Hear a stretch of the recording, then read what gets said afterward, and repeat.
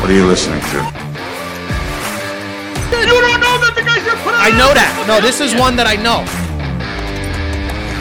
Tom Brady's bordering now on godlike. You got to put the bourbon down and go to a doctor. All right, listen up, y'all. What's up, everybody, and welcome to Bump and Run. I'm Pete Colasano, joined as always by my good friend Scott Bracey. What's going on, dude? Good afternoon, buddy. How are you? I'm doing well. We were just talking about the Yankees off air, so you got your Yankee hat on. Things are going well. We don't need to address anything right now. We don't want to address it because we don't want to jinx it, but things are going in a good direction. That's where we'll leave it at for today. Not a peep out of me. Happy as a clam. Going to the game tomorrow, weather permitting, and let's ride. That's all I got to say. Okay. Any golf on the horizon for you? I got no golf, although I got a nice message from Mr. Dean this morning about his players in the DK. I saw. I don't even know what tournament this is, sadly to say. This is not Jack's tournament? Look into your little mini smart machine. I've taken a week or two off after the PGA Championship. Did you have a little rough go of it there? Is that why? No, I just the week after always sucks because no one goes. They always take a breather, and then this week I really didn't forget. I didn't get on track. This is the Memorial, so yes, you're right. This is Jack's. Yes, you know what? Maybe I will tune in a little bit to this one. Yeah. I think so. Good one to tune into. I know the players look at this one as one of the minor or major minors. Like it's not a major, but it's an important one to get your hands on to be able to say you won Jack's tournament. So we'll look out for that. Yeah, what this one, Arnold Palmer's and the TPC Sawgrass. What is it? The Players Championship. Players Championship. Yeah. Yeah, that one they look at. So those are like your three major minors, I guess. And just real quick to accommodate Mr. Ralph, I think your cousin, the Rangers. Yes, he was asking about it. A beautiful start to this Eastern Conference Finals, which is tremendous considering they're a very young team. They're about a year or two ahead of schedule according to the experts. But when you have a goalie like Igor and a young, hungry team that's hot right now, man, I tell you, buckle up. You never know what can happen here.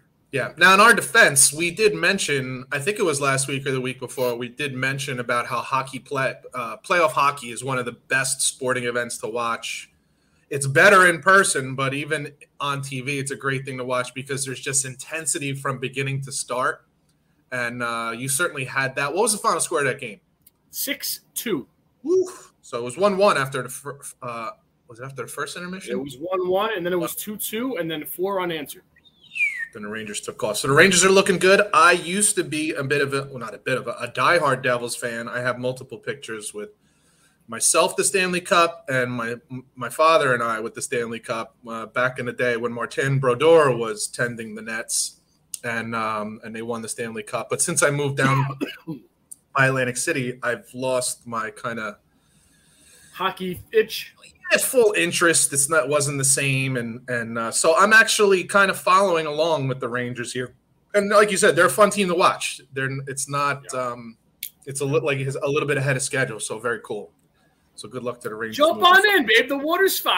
Yeah, listen, I actually tuned in last night. I happened to tune in at the wrong time. I tuned in just as it was the first intermission, and I'm like, I'm going to change the channel. And then I never went back, probably because I fell asleep, but that's besides the point. I really went on ESPN with all intention of watching some playoff hockey because it is fun, man. It definitely is.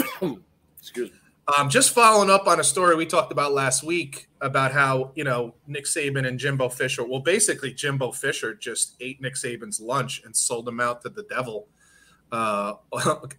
calling out allegations of Google this guy and see what he's done. Nick Saban, it all started because Nick Saban kind of was at least intimating, or he said Texas A&M bought their players. Now, with the new NIL deals, name, image, and likeness deals, buying players is kind of not illegal anymore. So in a way, he wasn't saying they were cheating. So when Jimbo Fisher goes bananas and said, don't call me a cheater, don't call me a liar, it seemed a little aggressive, being like, that's not what he called you.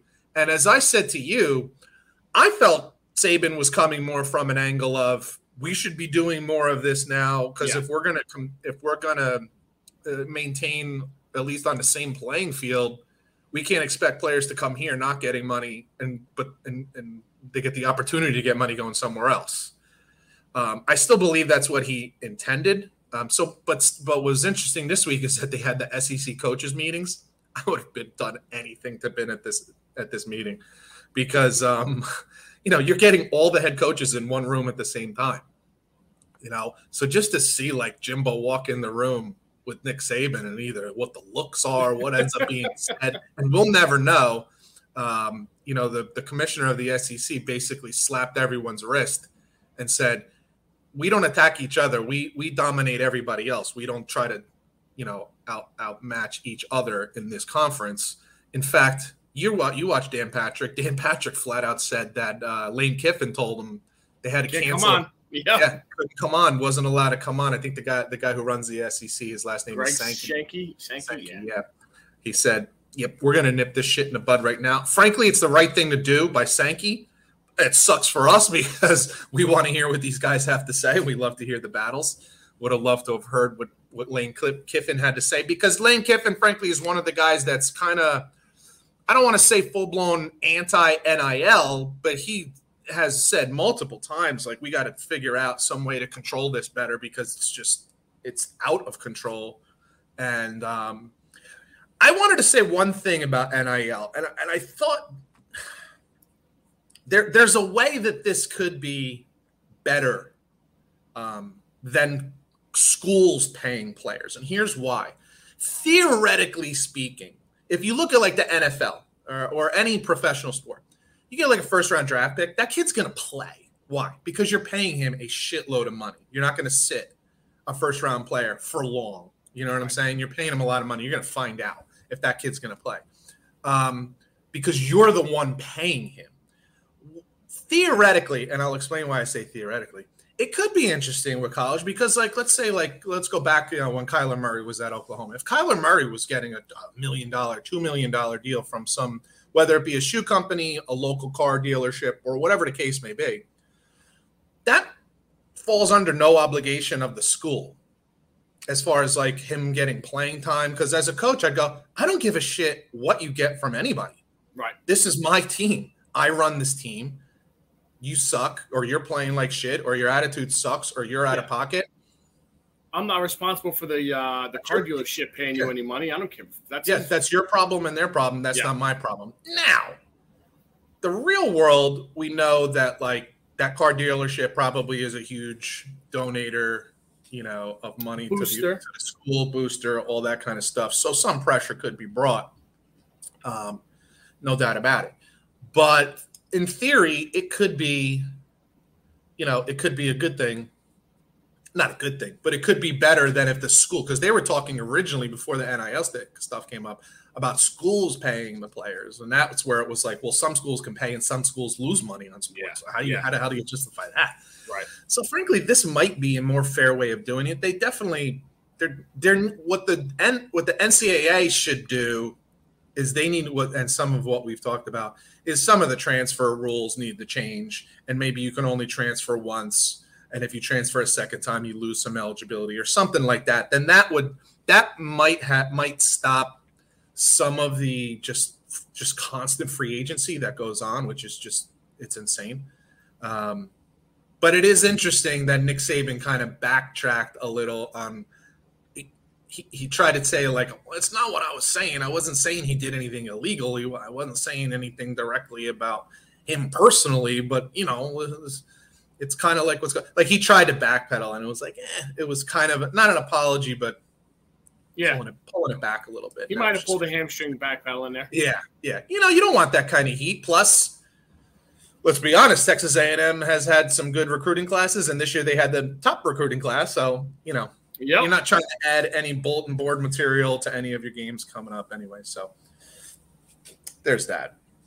I just thought I would start off with that because I just I hear you.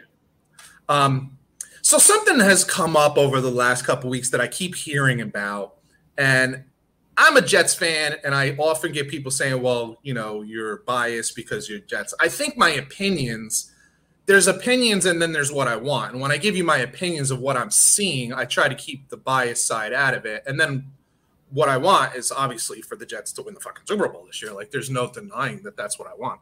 So I'm going to give you what I'm going to call here one of my unbiased opinions. There's been a lot of talk over the last couple of weeks since the schedule came out, and it was on a week that we didn't have the podcast, that the Jets schedule, and frankly for the third year in a row, is like ridiculously front-loaded, and they're probably, at least if you were to go to Vegas right now and try to place a bet on the first 9 games of the Jets season, they're probably an underdog in every one of those games.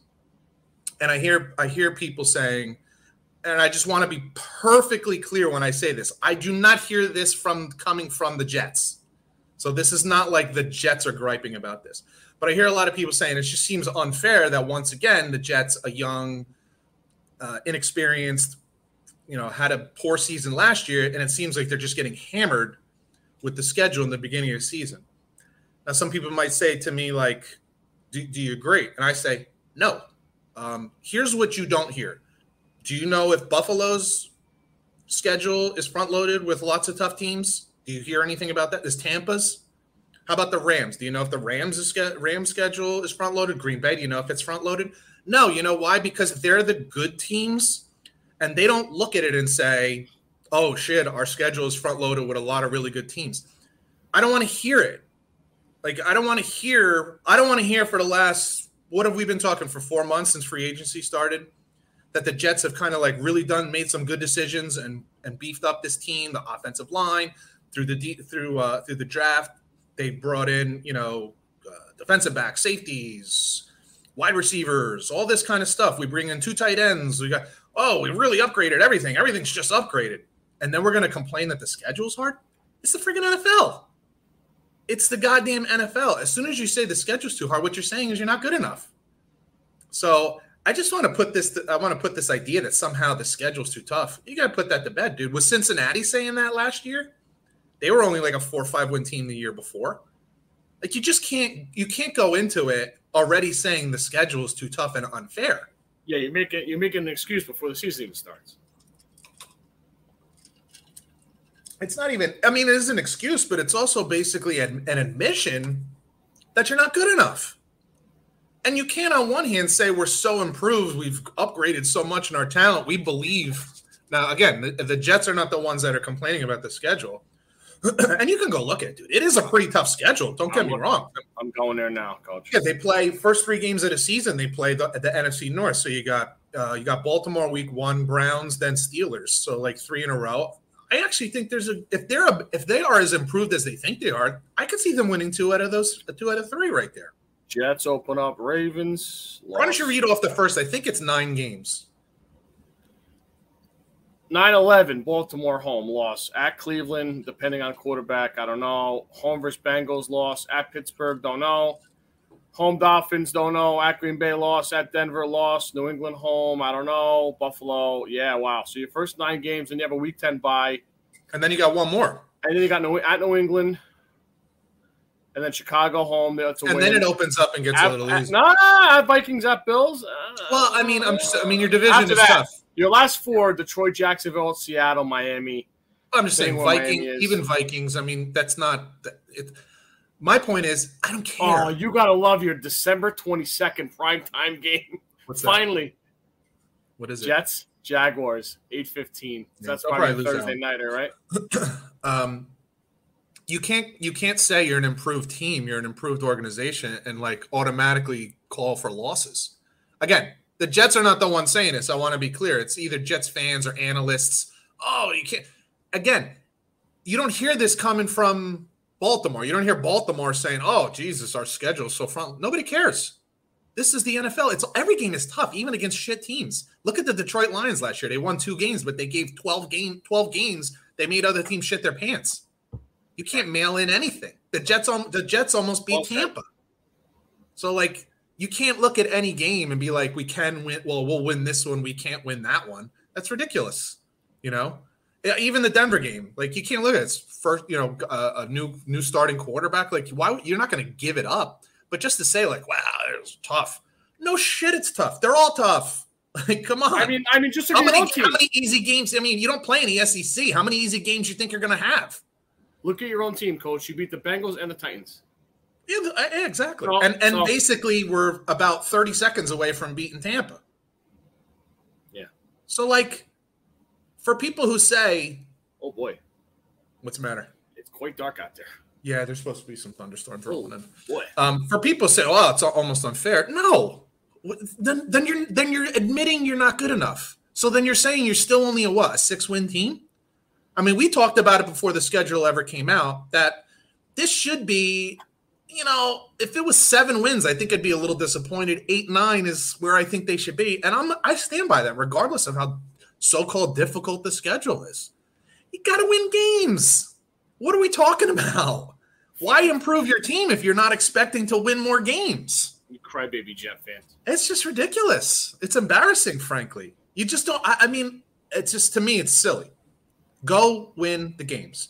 The Cincinnati Bengals I think they were a 4-win team. Maybe they had 5. I don't even think they had 5 the year before.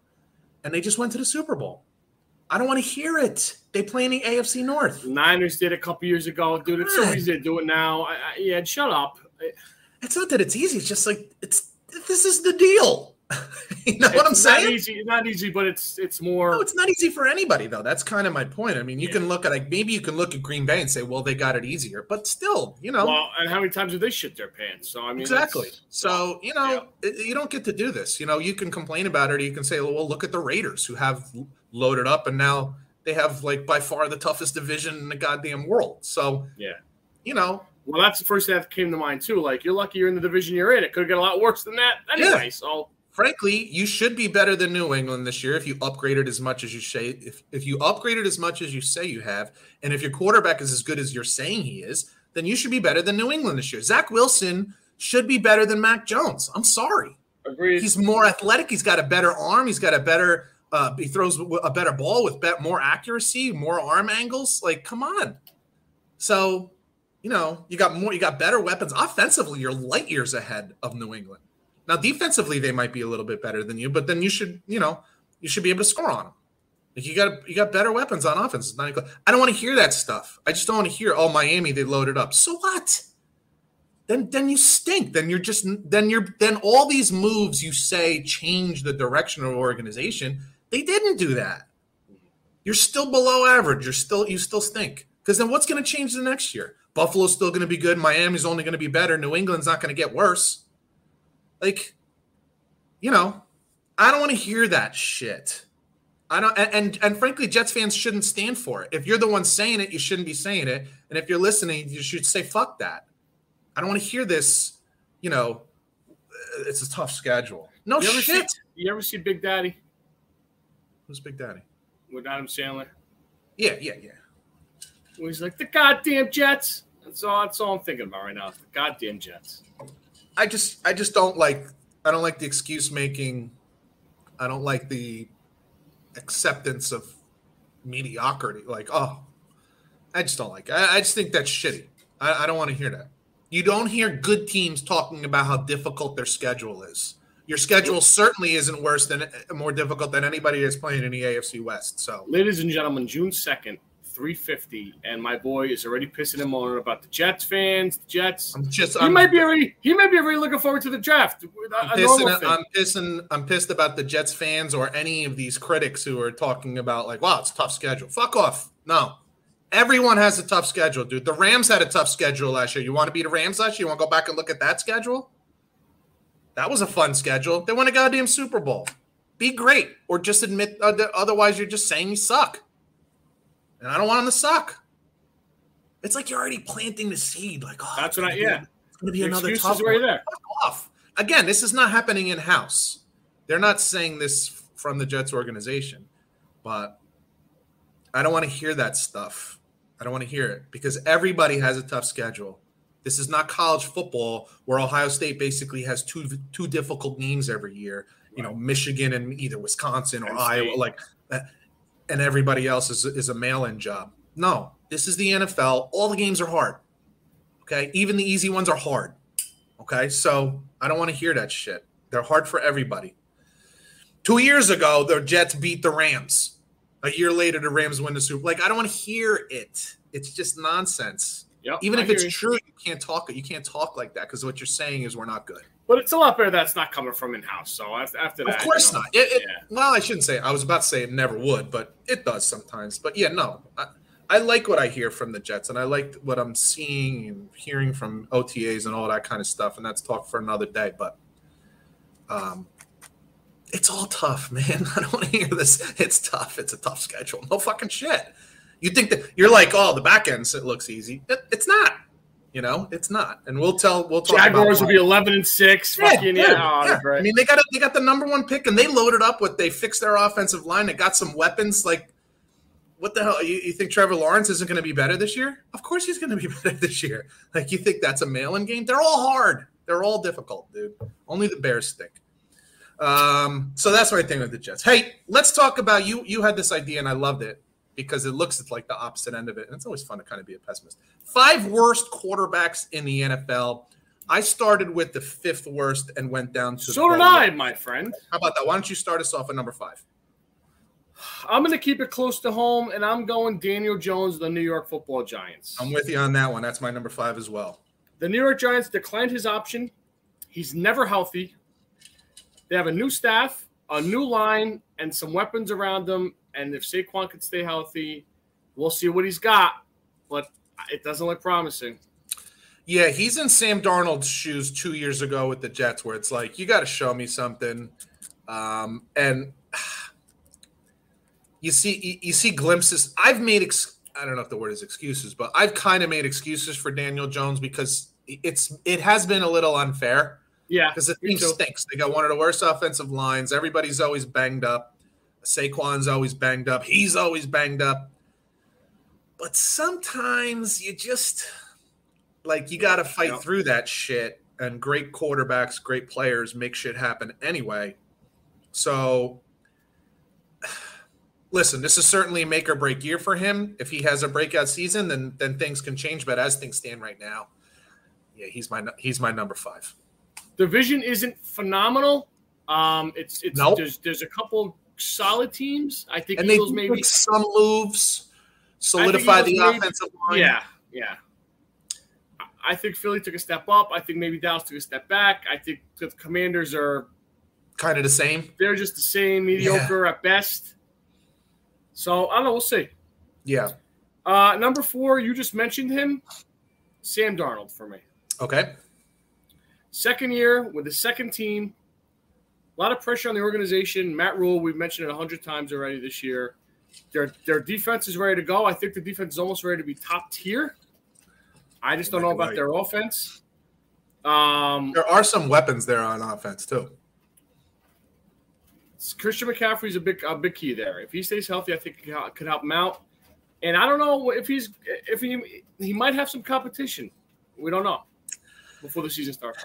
Yeah, I don't know if he has it in the beginning of the season, but it'll certainly be there as the season goes on, especially if he's doing poorly.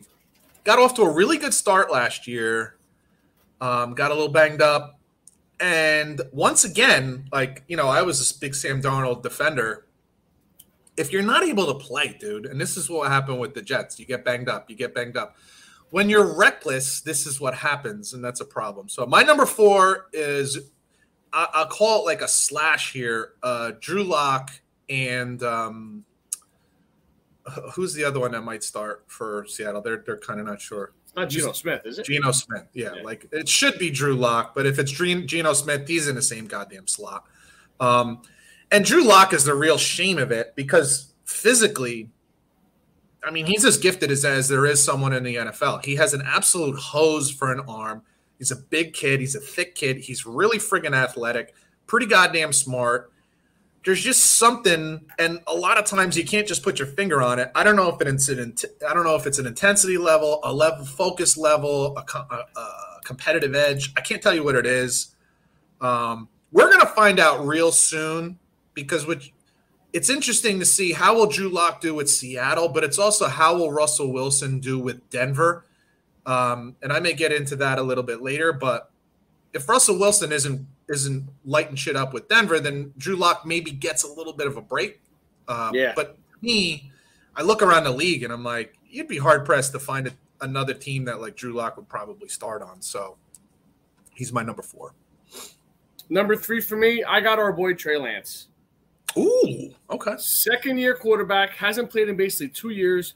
Big shoes to fill. Jimmy G's gotten a Super Bowl and gotten an NFC Championship game. Great roster. You know my issues with Kyle Shanahan. I do. Overrated. So I think, well, this is part of it, I think. I think we're going to find out.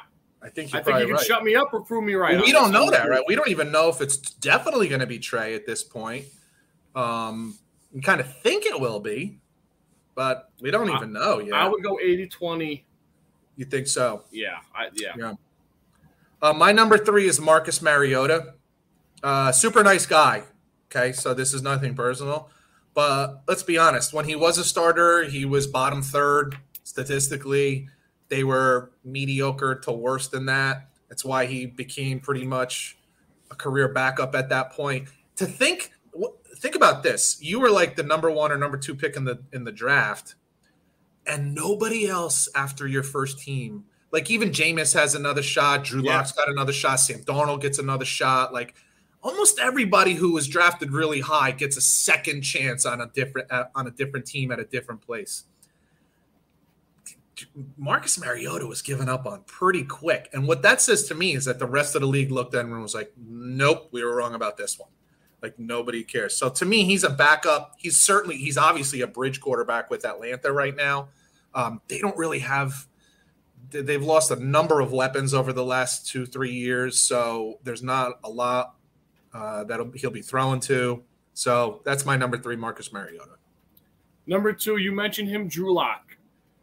Wow, you were even harsher on than I was. Traded for Wilson.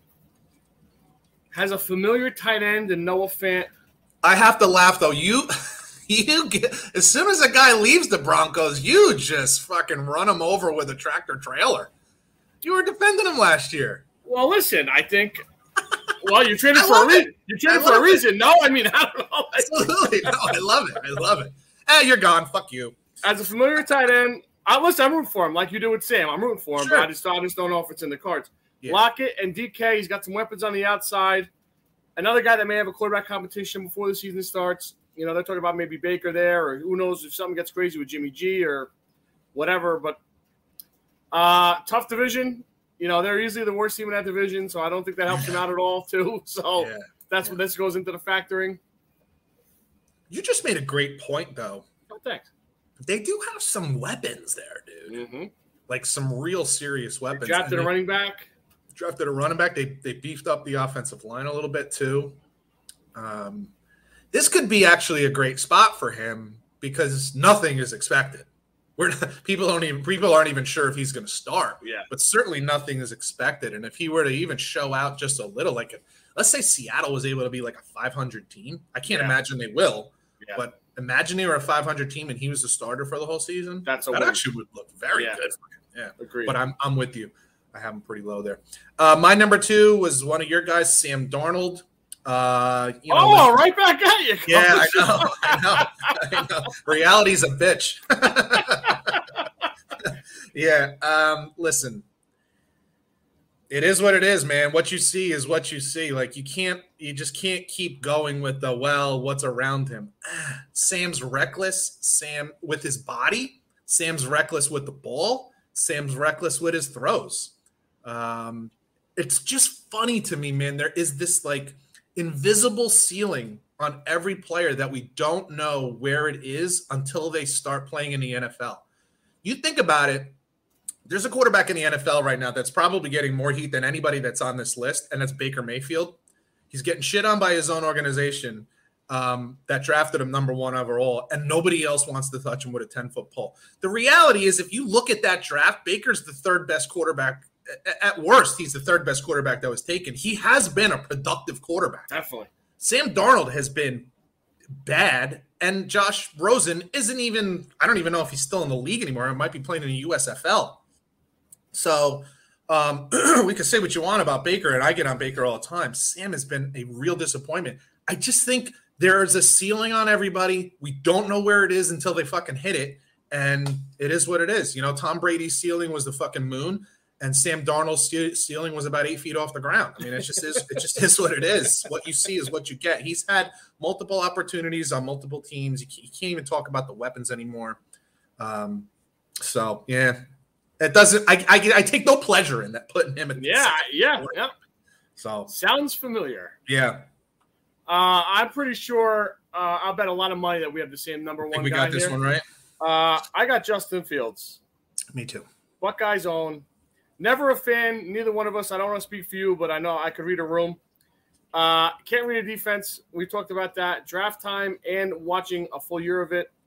Bad roster. As you just mentioned before about going to the Jets, that is an absolute bad roster. Bad line, bad weapons. Their number one receiver is now gone. And they have a defensive head coach. I don't know what their offensive staff looks like, but I'm going to go out on a limb and say not too confidently that it's going to help Fields out in year number 2. Dude, that was as complete a description as you could possibly say. I mean, he just has he struggles like a son of a bitch to get off his first read. It's like he may even know where to go, but it's just taking too long for him to find it. And then he ends up getting lit up like a Christmas tree. Now, just for clarification, when I say he's taking too long, I mean it might take him an extra half a second, okay? Or one, God forbid, it's 1 full second to like get to where everyone else is getting in half the time, meaning like quarter of a second. That's all the difference in the world. That's how hard this position is. Again, we're not trying to trash the kid. It's hard shit, dude. These guys are all friggin' talented. Physically, there's nothing wrong physically with Justin Fields. Strong arm, super athletic, big, strong body. He clearly works hard. I've heard anything like that. But the proof is in the pudding. When you watch film, when you watch him play, if his number one guy is open, he's good to go, dude. He will hit it. And if you scheme something where you can kind of give him a heads up, listen, if you see this defense, this is the guy that's going to come open, he's going to be just fine. And if you give him a nice crease up the middle to take off, dude, look out. I mean, super athletic, right? But I'm sorry, I don't care who it is, whether it's Chris Sims, who I agree with often, or anybody else. I'm telling you what I see. I'm telling you what the problem is, and none of that has changed over what I saw over the last season. So, and then everything else you said, there are no weapons. It's a bad offensive line. You got a defensive head coach. Regardless, it's a new head coach, which means new offensive coordinator first year.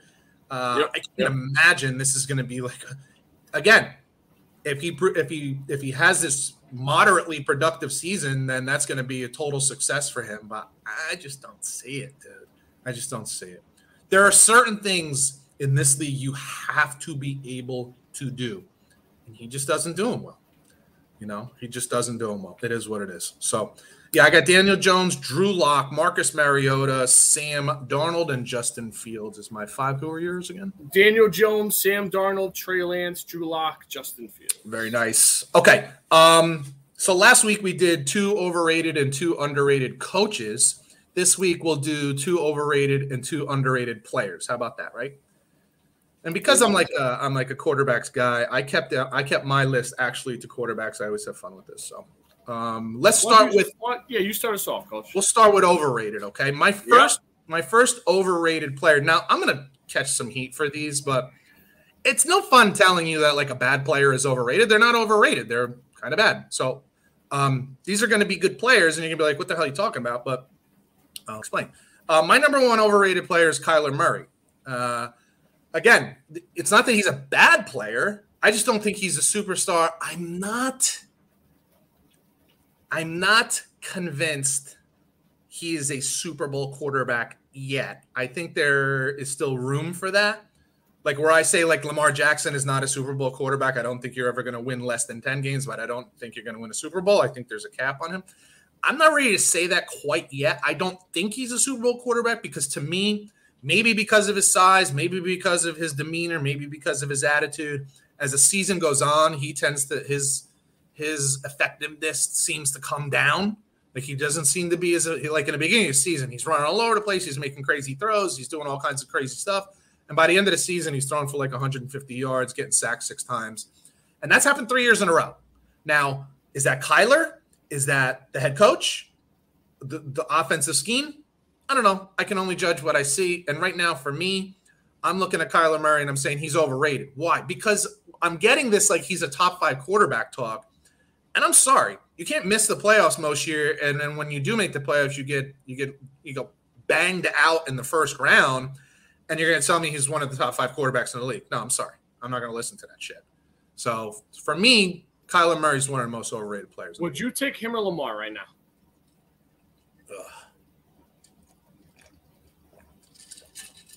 I actually like him better as a passer, obviously, than Lamar Jackson. But I think I would probably take Lamar Jackson because I think he's more consistent. I would too. I think what Lamar Jackson is, I can count on a weekly basis, whether it's week 1 or week 17. And Lamar, for some reason, and I know this has nothing to do with talent on the field, but Lamar seems so likable, and Kyler just rubs me the wrong way. It's just something. I think I agree with you. And what I hear sometimes, not all the time, sometimes, is he's kind of like a locker room divider. There are some guys that do like him, and there's some guys that he just rubs the wrong way. And I think it's that kind of cocky, arrogant way about him. And this offseason, him fighting about his contract negotiation, that didn't help anything. Taking all the stuff off Twitter, being a crybaby about it. Because you think you're just doing that to the organization, but there are guys on that team that look at that and they're like, you're a dick. And I go back to when he was coming out of school, and he was on Dan Patrick's Super Bowl week, and Dan asked him the question, as good as an interview as he is, he's like, football or baseball? He goes, because I'm here and maybe football's not dead yet. And he froze, looked at his dad for an answer, handled it the wrong way, like just come up like the Bull Durham. I'm just here to pop up this product, like whatever. It was so awkward and weird, man. I just never got over that. And now watching what he's doing 3 years later, you start to wonder whether he loves football or he just loves the football money.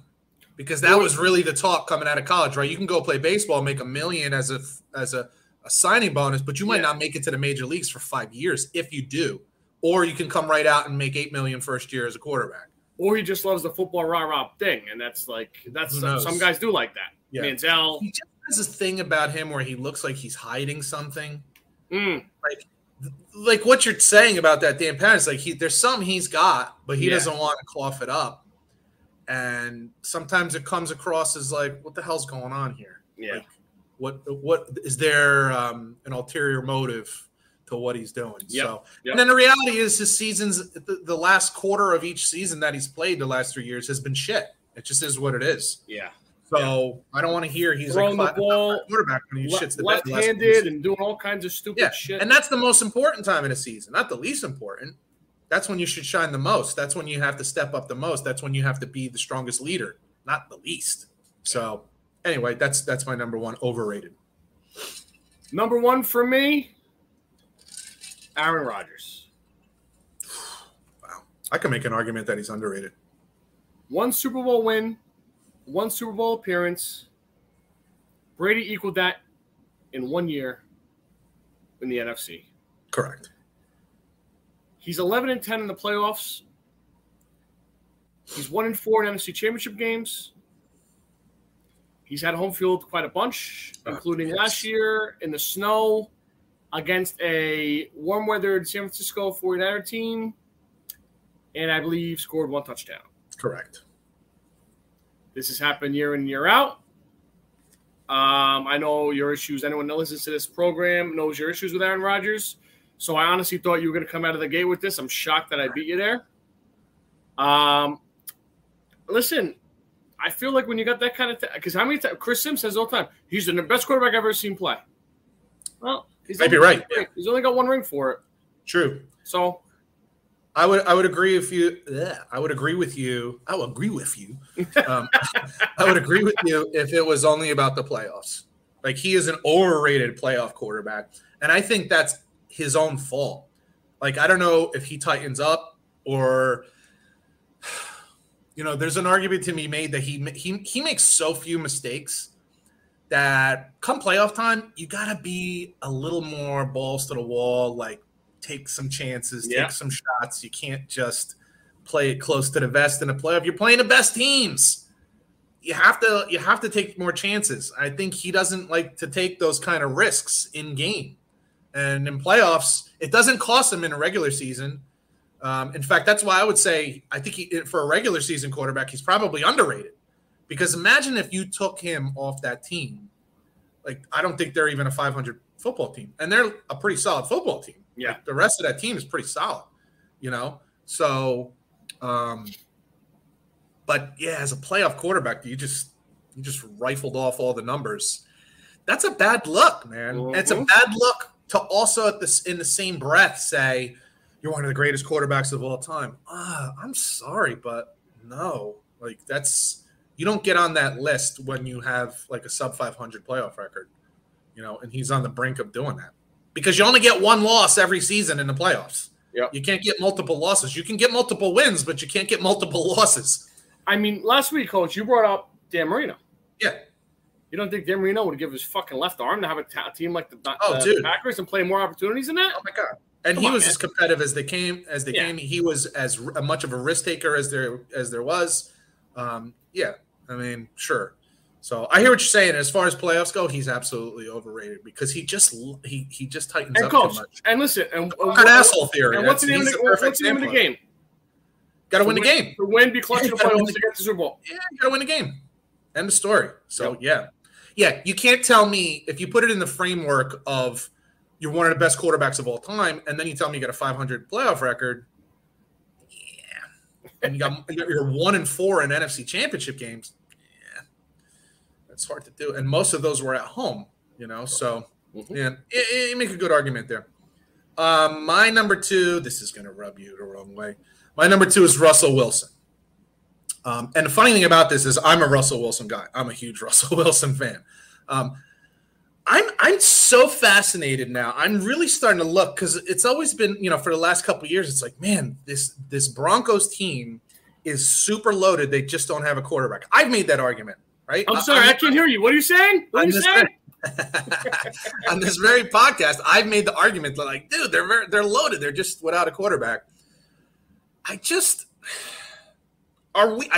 asked you this question either last week or 2 weeks ago, whatever the hell it was. I said, are you sure that Russell Wilson's the guy that puts you over the edge? Like, not just a 500 team or just above you're sure you're a Super Bowl contender. Like, you're so sure about the rest of this team that you know that you're a Super Bowl contender this year. And I'm not as sure as you.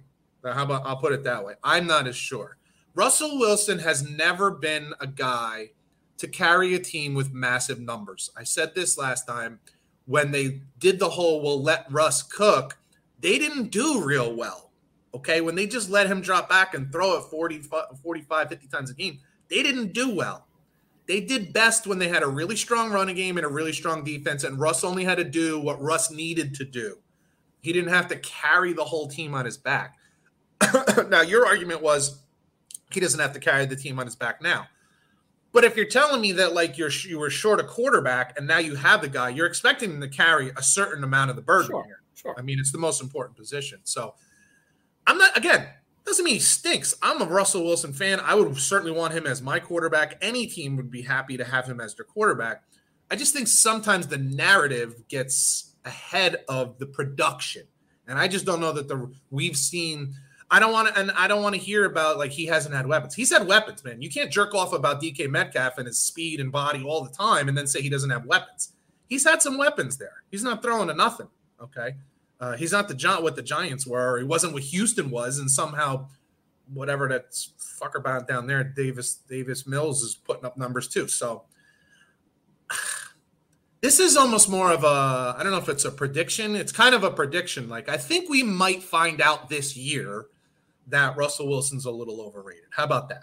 A little overrated. Just a little overrated. That's all. Not saying he stinks. I think he's really good. I would love him on my team. I'll probably trade Zach Wilson for Russell Wilson, but one Wilson for another. But I'm just saying, I don't think he's Tom Brady. I don't think he's Aaron Rodgers. I don't think he's Josh Allen. I don't think he's Mahomes. I don't know if I'd go quite that far. Herbert? He's not Justin Herbert either. Although Justin Herbert's not the winner that he's been. You just look at him. And you're like, Stafford?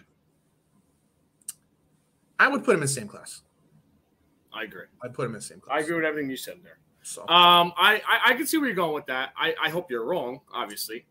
But I can see where you're going with that. And you can make an argument, too, that once the Legion of Boom got a little old in the tooth, Marshawn Lynch went away. Once he got paid, once you get paid, you need to carry more of the burden. And I'm sorry, he really didn't. And I know they didn't help him with the line, and I know that their offensive staff has been a little, I think, fired. But listen, you're right. But a guy that popular and that good should step up. Peyton Manning didn't get to complain about his offense coordinator. Tom Brady didn't have a decent receiver other than Randy Moss for 20 years. Adam Gase. So, you know what I'm saying? I do. If you're that good, you overcome that stuff. Yep. For 15 years, you didn't know who the offensive coordinator of the Packers was. You know what I'm saying? Like, if you're that good, you're above that shit. So that's why. Again, I'm not saying he stinks. Don't turn this into Nope, that's not what I'm saying, folks. Not at all. I think he's really good. My second overrated player, running back. You want to guess? Overrated? Yep. Running back. Nope, I don't. Christian McCaffrey. Yes, good call. Very good. The last 2 years, he's had 1,159 total yards. Total. Yep. 8 touchdowns since the contract extension of $64 million. He's been hurt the last 2 years. I think he's missed. What do they say is the best ability? Availability. I made the argument before that I think he hurt Sam Darnold by going down. Sam Darnold was off to a pretty good start. Yeah, they were a different team. Before that all happened, the wide receivers all of a sudden are more open.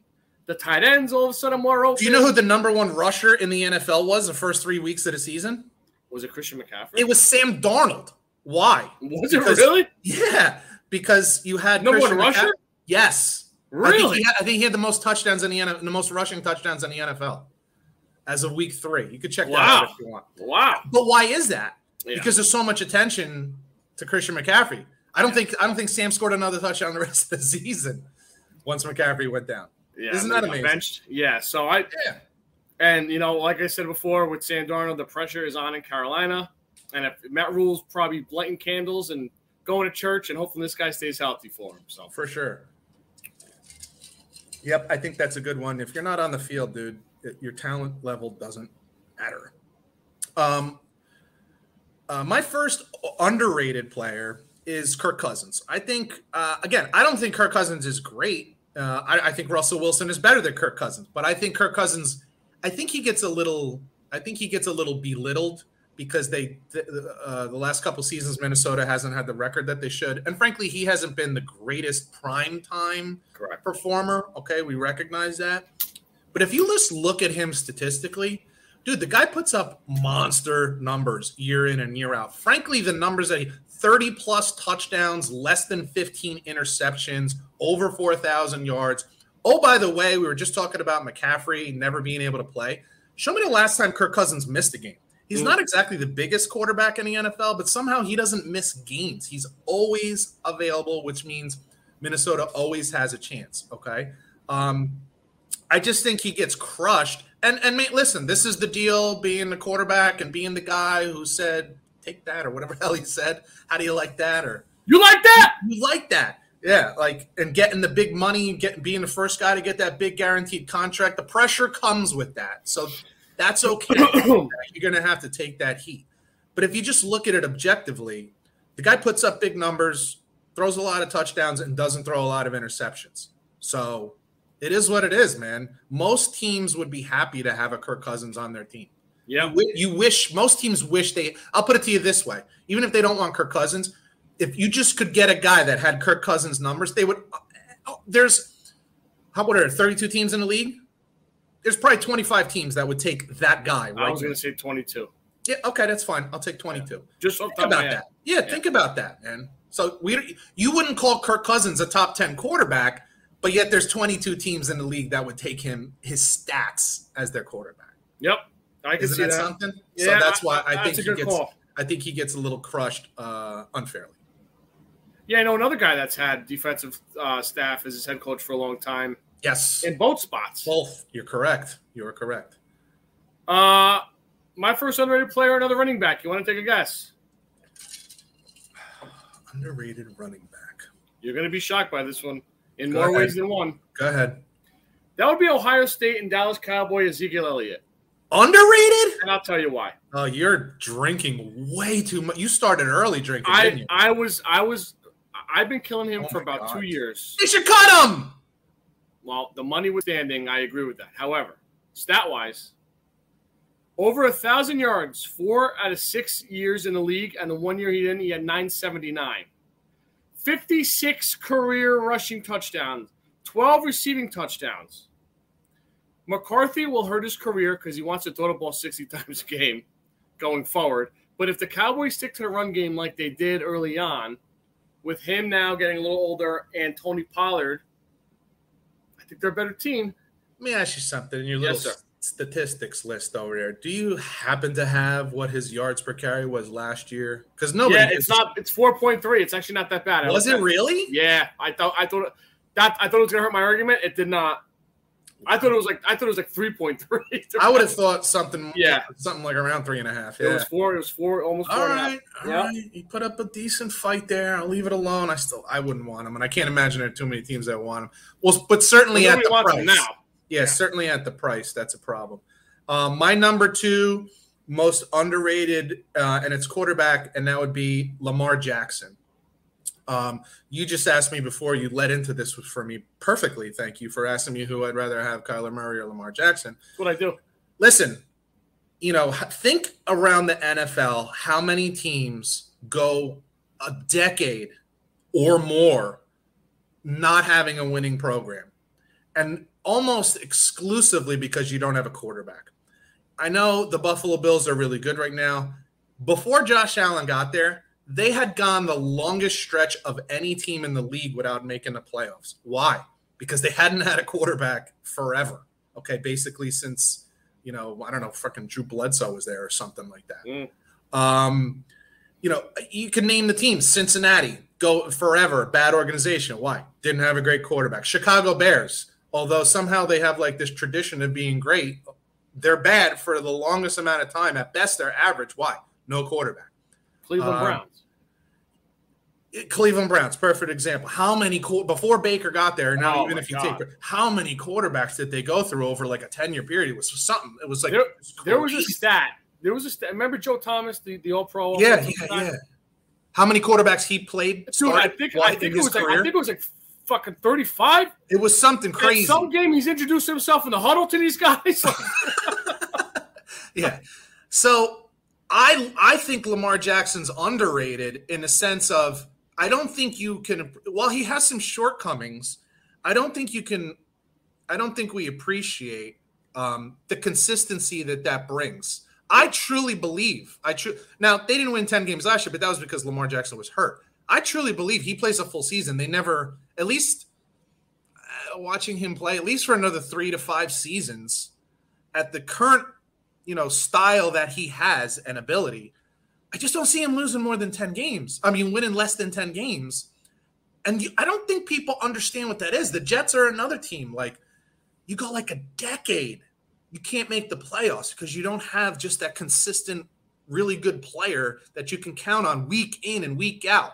I don't know about Lamar Jackson and the playoffs and all that kind of stuff, but on a week in, week out basis, which is what your fan base is really built on a lot of times, okay? Your local fan base is built on week in, week out. The people who come to the stadium is built on what you do week in, week out, not so much the playoffs.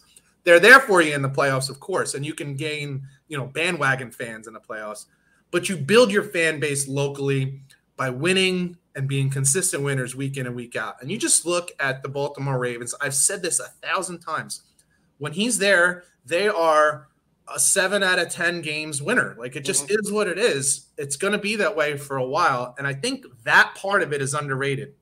So, again, you look around the league and you say, would you take a Lamar Jackson over what you have now, especially if you've been mediocre?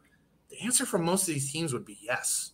And what's so fascinating about him is that last year he was hurt, but it wasn't because of his running. It was something that happened in the pocket with him staying in the pocket, which was so interesting. So for all that he does and all the the athleticism that he shows and running the ball and all that stuff, he really doesn't get hurt. That was a really weird, injury that he got.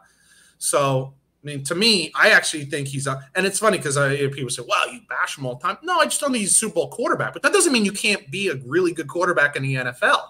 Okay? I don't think Baltimore fans are sad to have him at quarterback, even if they don't think he can win them a Super Bowl.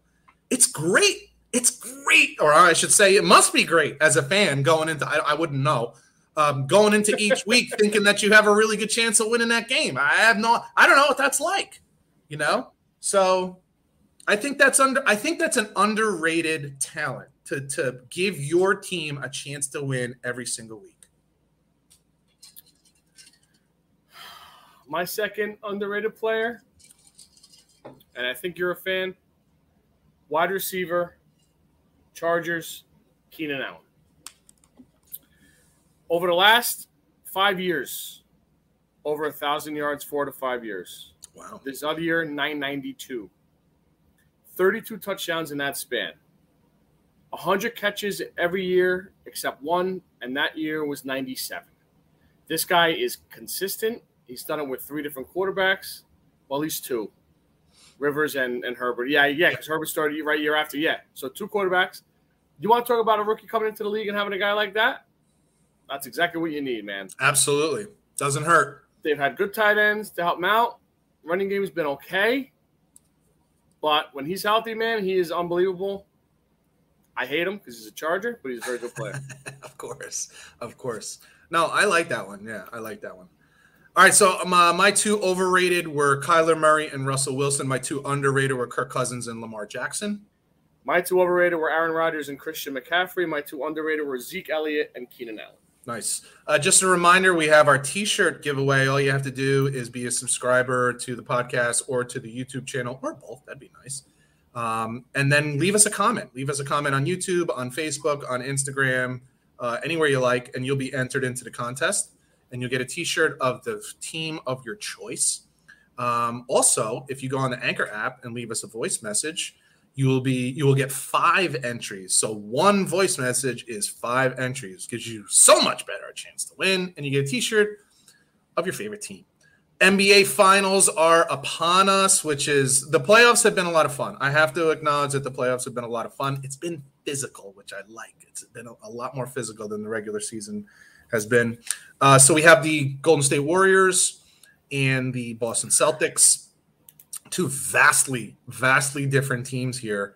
What do you think about how they got here or what we're about to see? Yeah, Boston beat the Heat in an exciting Game 7 last Friday night. I believe it was last Friday night. I think you're right. Jimmy Butler did everything he could to carry the Heat. It just wasn't enough. As we mentioned last week, they had a couple guys banged up. Yeah. And it showed. And that's the only thing that has held these playoffs back as being great is that there's been a couple injuries. Yeah, I agree with untimely injuries. A couple guys didn't step up to outmount as much as they should have. At the end, Jason Tatum was fantastic. Marcus Smart's been great, although for a 5-minute stretch, he tried to give the game away. The Warriors beat up on the Mavericks as to be expected to get here. My prediction for this is Warriors in 6, and I have Klay Thompson winning the MVP. Yeah, this is an interesting series to me because both of these teams are coming up against somebody that they haven't really faced previously. So, Golden State has faced teams that kind of have that one dude that's a star, and he's kind of got complementary players around him, but there's not like they haven't faced a team that has multiple big time stars. Luka was by himself, that kind of thing. So, and on the other side, Boston has kind of, I'll call it a little luck of the Irish here. Each team they've played has either come into the series with injuries or during the series acquired some injuries, and they were still really tough series that went down to the wire, other than the one with the Nets, of course. They trashed the Nets. So now Boston's coming in against the team that is very healthy, and you have multiple scoring options. And Golden State's coming up against a team that plays exceptional defense and has multiple players that can score and threaten you as opposed to anything that they've faced. So I think it's really interesting what's going forward here. I think Golden State's going to win also. Here's what I think, though. I think the MVP is going to have to be Steph. Now, if Boston were to win the series, I think there's the potential for different players to be MVPs because Brown, Williams, Tatum, obviously. You have multiple guys that have very distinct roles, and then you have Tatum and Brown who can dominate at any given time. And for a short series, any one of them could. Whereas, to me, if Golden State is going to win the series, Steph has to play really well. And if Steph doesn't play really well for most of the series, they're not going to win. That's fair. Like, I just can't see that. So I do think Golden State's going to win. And I think Steph will be the MVP. But it will be interesting. This is Boston is by far the stiffest defense that they're going to face, that they face in this whole series, in this whole playoffs. And we'll see what that does. I don't know. Dallas certainly doesn't play great defense. You know, it's a fascinating matchup because they haven't faced anyone like they're facing. Each of them hasn't faced anyone. Okay, so you think Golden State and Clay is going to be the MVP? Yes, sir. All right, I got Golden State, but I think Steph, and I think it has to be Steph. I hear you. I was trying to be a little cute on it. Yeah, and Clay's been playing better last couple series. So. Absolutely. Hey, we're going to cut it off here for today. Don't forget the Jack Nicklaus Memorial is on TV this week, and that's always a fun thing to watch because it just has a feel of of one of the majors, even though it's not. Maybe catch a Yankee game. I think there's a good chance there might be a little Yankee talk next week. We'll see how that goes. We'll see, unless the magic just continues and Sky just wants to stay the hell away from that shit. So 68, my man. How we doing with that? Who do we got? I got 4 names for you. All right, better than last week. The first one, familiar to you, pal, 7-time All-Pro, 8-time Pro Bowler, 2000 All-Decade Team, Hall of Famer, Seahawk, Jet, and Titan center Kevin Mawai. Very, very good player. Number 3, 4-time All-Star, war number 68 because he's 6'8". Former Yankee and Met relief pitcher Dellin Betances. Number 2, 3-time Super Bowl champ, 4-time All-Pro, 4-time Pro Bowl, 1980s All-Decade, Hall of Fame Washington Redskin lineman Russ Grimm. And number 1, 3-time All-Pro, 12-time Pro Bowl, 2000 All-Decade Team. I hate the fucking prick because he was a rival of mine and a tremendous player. Hall of Fame Chief Guard Will Shields. Very good. Yes, indeed. For my news of the week here, some of you fans of Las Vegas are not going to be thrilled, but it looked. Oh yeah. You know, one of the biggest industries in Las Vegas is happy weddings that go on, and a significant number of them. Happy endings or happy weddings? Weddings. What up, The happy weddings often end in a happy ending, but that's for another time. And a significant portion of those weddings take place as Elvis-themed weddings.